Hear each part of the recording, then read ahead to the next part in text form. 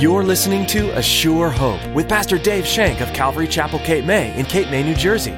Join us as Pastor Dave teaches verse by verse through God's Word.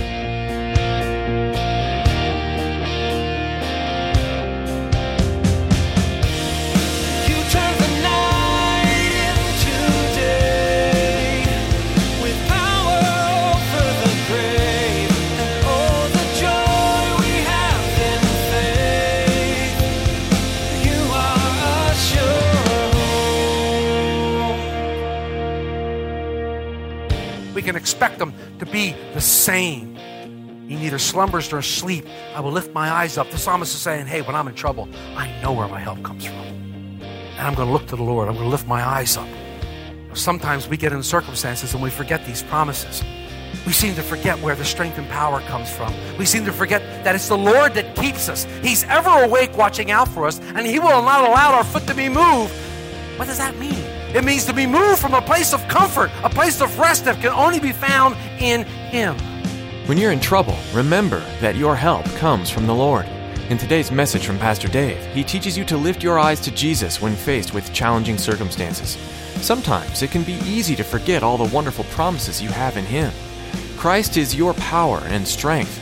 Now here's Pastor Dave in the book of Acts chapter 12 as he continues his message, reacquainting the church with the power of prayer.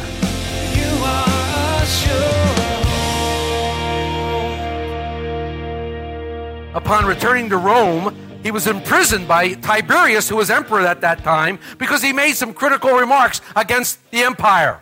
But after Tiberius died, he had a childhood friend by the name of Caligula, who came to power and freed him from prison and gave him a fortune in gold.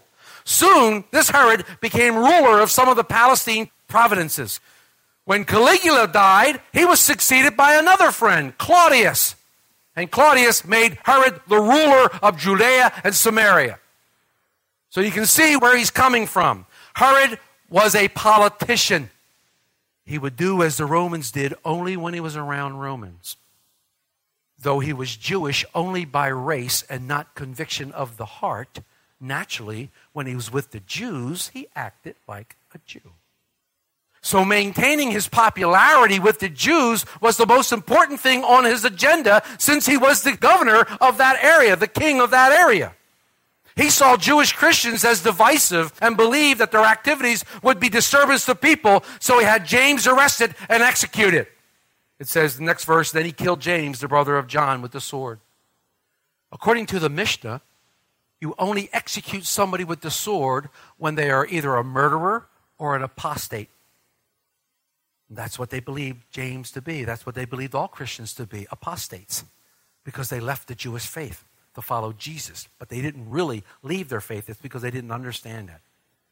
Herod got just what he wanted from his action. He became widely popular with the Jews. Why? He was a man pleaser. Beware of this kind of peer pressure. Beware of this kind of peer pressure that leads you to please people and not God. Pilate did the exact same thing. Pilate was a people pleaser. Back in Mark 15:15, he says he wanted to gratify the crowd. In other words, he wanted to give the crowd what they wanted, so he gave them Barabbas and sent Jesus to the cross. It's frightening what this peer pressure can lead people to do. I believe that's what's happening in Iran today. I believe that's what's happening. Here a Christian pastor is being detained and possibly executed for his faith. This is making the extremist Islamic government very popular with other extremist governments, which happen to be most of the Muslims in the world. He's becoming very, very popular because of stand against Christianity. Bring it home. How do you act when you're with your friends outside of church? How do you act when you're with your friends outside of church? Do you act one way with them, sitting around the coffee cooler, cutting up, listening to all the foul jokes, laughing, talking about people and stuff like that? And then when you come in on Sunday morning, Sunday saints, Monday ain'ts, what is your life saying about what you do? What is your life saying about who you are? Do people on the outside know you're a Christian? How do they know you're a Christian? Because you say so or because you act accordingly? James was beheaded because he was a Christian. That was the only reason he was beheaded. We have no idea whether James was asked to deny Jesus Christ. We only know that he was beheaded. In an instant, James was gone. He was gone. This must have been extremely difficult for the new church. James becomes the first apostle to be martyred into the kingdom. And every other subsequent apostle, save for John, will be martyred into the kingdom, including the apostle Paul. Every one of them will be killed for their faith. Every single one of them. And John somehow escapes by the will of God. Not they didn't try, but he escapes and is banished to the island of Patmos. And praise God he is, because that's where he writes and sees this beautiful revelation of Jesus Christ. Imagine how difficult it was for John, his brother. Don't you remember their nickname? Jesus in Mark 3:17 called them the sons of thunder. Because they said, shall we cast down lightning upon these people?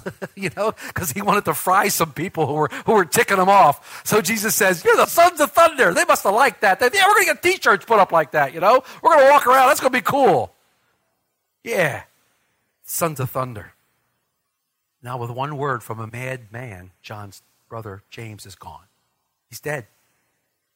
The entire church must have been in a state of shock. How could this have happened to one of our leaders? Throughout Scripture, Jesus never promises that our lives would be free of tribulation. He never promises that our lives would be free of affliction. And he never promises that our lives would not be free of physical death. That is not promised in the Scriptures. He said we would have tribulation in the world. Jesus always warned his disciples that know the cost of following him. Do you know what it costs to follow Christ? It may cost you your friends. It may cost you some of your family members. It may cost you your coworkers, your people at work. It may cost you everything, and why not? Did not God give everything for you that you might be one of his children? Beautiful, beautiful verse in Matthew 20, verses 20 to 23. A wonderful story of a mother sticking up for her two children. I'll read it to you. You don't have to turn there. Then the mother of the Zebedee sons came to him with her sons. Kneeling down and asking something from him, he said to her, what do you wish? She said to him, grant that these two sons of mine may sit, one at your right hand and the other at your left in your kingdom. She's talking about James and John. But Jesus answered and said, you do not know what you ask. Are you able to drink from the cup that I'm about to drink and be baptized with the baptism that I'm about to be baptized with? They, meaning the two boys, said to him, we are able. So he said to them, you indeed will drink of my cup and be baptized with the baptism that I am baptized with. But to sit on my right hand and on my left is not mine to give, but it is for those for whom it is prepared by my Father. What's Jesus saying here? Maybe James and John answered too quickly, because in this passage of Acts 12, we see that James indeed drank of the cup of Jesus Christ. He was martyred for his faith, and he was killed into the kingdom. He did fulfill that prophecy of Jesus. It happened. Must have been a tough time for the church. But Herod wasn't finished there. He was on a roll. Herod was on a tear, man. He thought he was doing great. Look at verse 3. And because he saw, he being Herod, that it pleased the Jews, he proceeded further to seize Peter also. Now it was the days of unleavened bread. Since it pleased the Jewish leaders and the followers so much, Herod decided, hey, I'm not going to mess with a good thing. I'm going to go out and grab somebody else. So he goes out and he grabs Peter and he arrests him. Herod was probably thinking, got to keep this popularity thing going. This is working pretty good. I'm going to get some mileage out of this.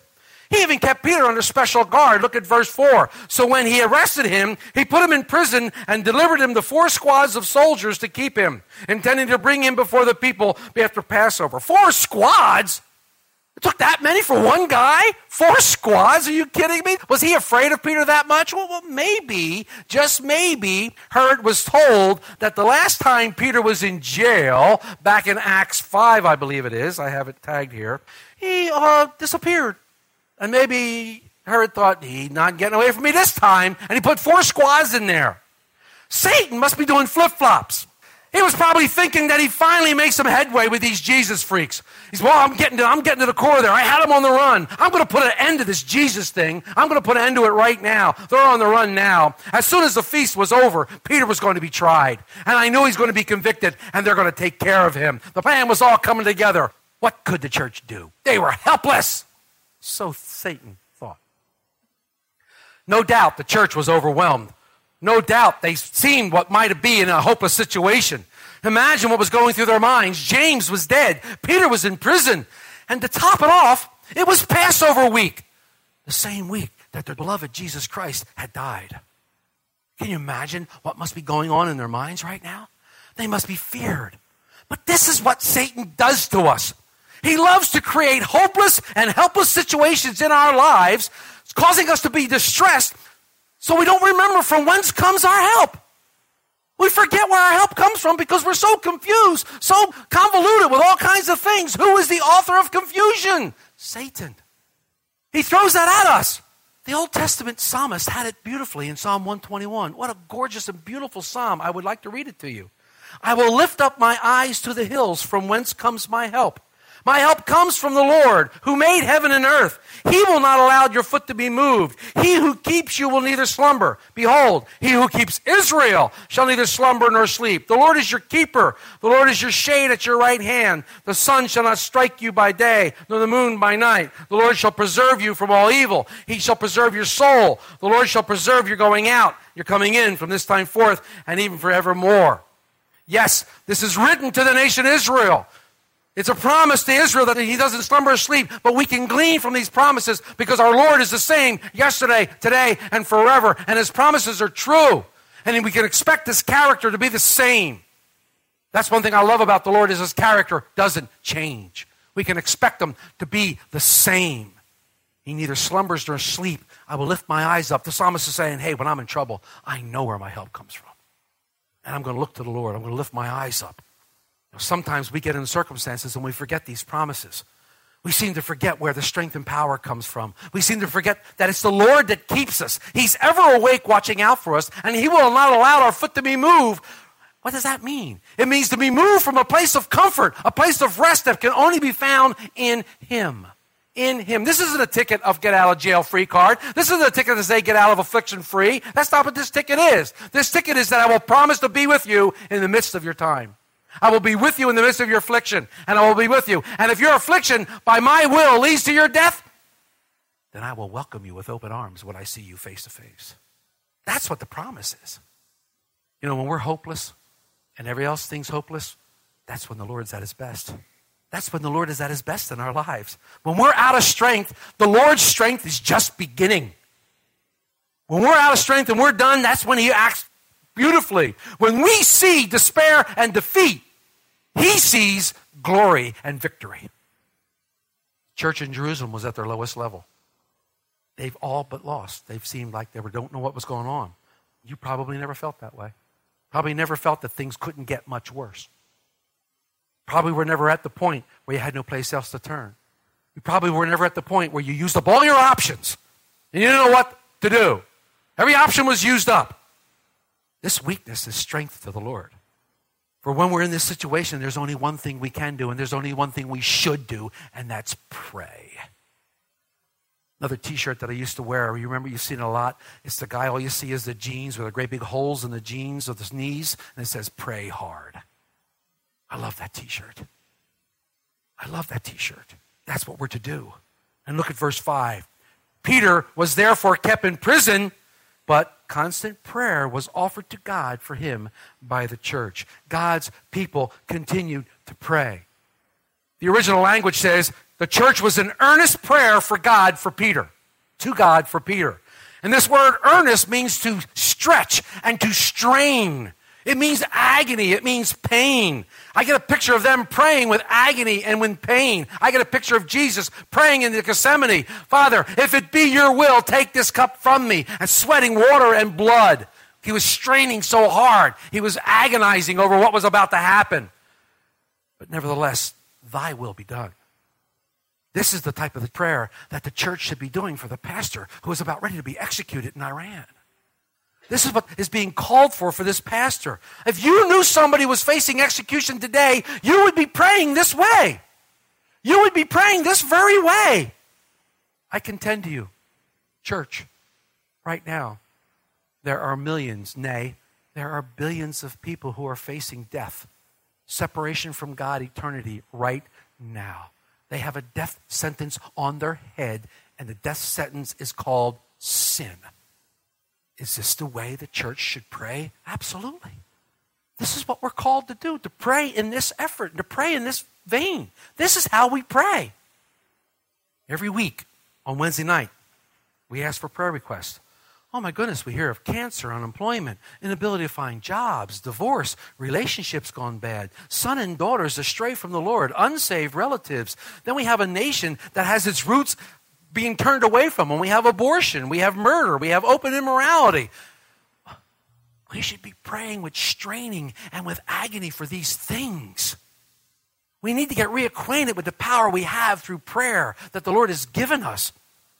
I wonder what it looks like to God when you get a ragtag group of sinners saved by God's grace together praying. I wonder how God feels about it. I can tell you how the world feels about it. You gotta be kidding me. Pray? That's a terminal weakness. Oh, you Christians, well, you guys, all you do is pray. That's a weakness, man. They can only think of what we should do. What should we do to fix the situation? Let's throw more money at it. If they're sick, give them drugs, more drugs. If they're sick, come on, we'll throw more money at it. Pray? Nah, that's the last-ditch effort. No, we can't pray. I always picture them on the Titanic. The Titanic's going like this, and somebody says, should we pray? Man, has it come to that? Yeah, it's come to that. Prayer should be our first resort, not our last effort. Not after you've run around and tried to do everything on your own and you've exhausted everything. Well, you know what? I think I'll pray now. That should be the first thing we do. Look at the transition here. Look at this beautiful transition that's put right before you with one little word. But. Peter was in prison. But in constant prayer, the church offered prayers to him and from God. To God. They had lost their dear leader. Their leader was gone. James was gone, and he was a leader of the church. There's a great chance that Peter would be gone too. They would lose another one in their midst. What seemed to be the darkest of all times, not knowing where they should look or where they should turn, but through the strength of the Lord, they were able to get reacquainted with the power of prayer. They prayed. They prayed with earnest. They prayed with feeling. They prayed with passion. They prayed with declaration. They prayed with specificity. They prayed with articulation. They prayed that God would be gloried in their midst. That everything would be according to His will. They prayed constantly. Constantly. There's that Paul again, pray without ceasing. They prayed constantly for this. On August 14th, 1945, after the atomic bombs devastated Hiroshima and Nagasaki, obviously you remember that the Japanese announced their surrender. You might not remember, but you read about it, which ended World War II. On March 6, 1946, then President Harry Truman addressed pastors and denominational leaders in Columbus, Ohio. This is what he said to them in 1946. We have just come through a decade in which forces of evil in various parts of the world have been lined up in a bitter fight to banish religion and democracy from the face of the earth. Both are founded on one basic principle, the worth and dignity of the individual man and women. Dictatorship, on the other hand, has always rejected that principle. Dictatorship, by whatever name, is founded on the doctrine that the individual amounts to nothing and that the state is the only thing that counts and that men and women and children are put on earthly solely for the purpose of serving the state. In that long struggle between these two doctrines, the cause of decency and righteousness has been victorious. The right of every human being to live in dignity and freedom, to fix his own relationship to man and to his Creator. These again have been saved for mankind. The victory took a toll of human life and treasure so large that it should bring us home forever. How precious, how invaluable our liberty in which we have begun to take for granted is. Now that we have preserved our freedom of conscience and religion, let us make full use of this freedom. Threats of new conflicts, new terror, new destruction call for one thing, without which we are lost. They call for a moral and spiritual awakening. The problems of today will yield nothing less than that kind of revival. All mankind now stands in the doorway to destruction or upon the threshold of the greatest age in history. Only a high moral standard can master this new power and develop it for common good. This is the task for you teachers of religious faith. This is supreme opportunity for the church to continue to fulfill its mission on earth. No other agency can do it. Unless it is done, we are headed for disaster we would definitely deserve. Oh, for an Isaiah or a St. Paul to reawaken this sick world to its moral responsibilities. The need for this moral awakening applies to all men and women everywhere, but applies particularly to the youth of today for whom the leadership of the world will come. Harry S. Truman. You know, the atom bomb awakened a generation to the possibility of a Holocaust, a true nationwide Holocaust and a world-ending war. But today, we have swarms of terrorists who are trying to get nuclear weapons and bent on destroying America and Israel. Meanwhile, America's moral and spiritual problems dwarf those of Truman's day. We're in the pits. His words warn us, of course, but God's power is much mightier than an atom bomb. Only God's people can unleash it through extraordinary prayer, faith, and obedience. It's that power that we're being called to today, to reacquaint ourselves with the power of prayer, the extraordinary power that we have, that the Lord has given us. Let us continue to be a church that prays this way, individually and corporately. Let us continue to be a church that stands up for righteousness and for moral values and moral systems, because there is only one God and one mediator before God, Jesus Christ. And that is who we serve, and that is our call to the nation who has deaf ears right now. But we will not silence our call. We will continue to shout the name of Jesus Christ for all to hear. It is Him and Him alone, for He said in one sentence, I am the way, I am the truth, and I am the life, and no man comes to the Father except by me. And that is the Christian call. That is our call to duty, our call to honor. Let us never see prayer as a last resort. Let us see it as a priority of our lives. For that's where things are changed. I know that you might be going through something right now that might be one of the most terrible times you've ever had in your lives. I know it. I see it on your faces. There's sickness, death, relationship problems, financial responsibilities, or even worse. But I know that prayer works. I've seen prayer work in your lives, and you've seen it work in the lives of others. We know that if we band together, guide together where the strength of the Lord is, if we reacquaint ourselves to the power of prayer, that things can happen. Most of all, what do we want? We want people to be saved. We want people not to go to hell. We want them to be saved and drawn into the glorious kingdom of God. We might not be able to save our beloved country, folks. I'm sorry, but we might not be able to. Does that mean we stop praying? Absolutely not. Absolutely not. It may be biblical that our country goes down. It very well may be. And I don't know when that would happen. If the Lord tarries, I don't know when it will happen. Well, we need to be ever praying, straining with agony and pain, prayers to reach God the Father, that it would come up a memorial before Him. Wow, look at that church in North Cape May. They're praying to me, and they've been praying a long time. I'm going to act on their behalf. We want His will to be done. His will in our lives. Nothing else will settle us. Nothing else will satisfy us except His perfect will. How do I get that? Prayer. Prayer, faith, and obedience. That's how we get God's perfect will. By praying to a God who hears and a God who sees. Praying. We need to get reacquainted with the power of prayer that the Lord has given us.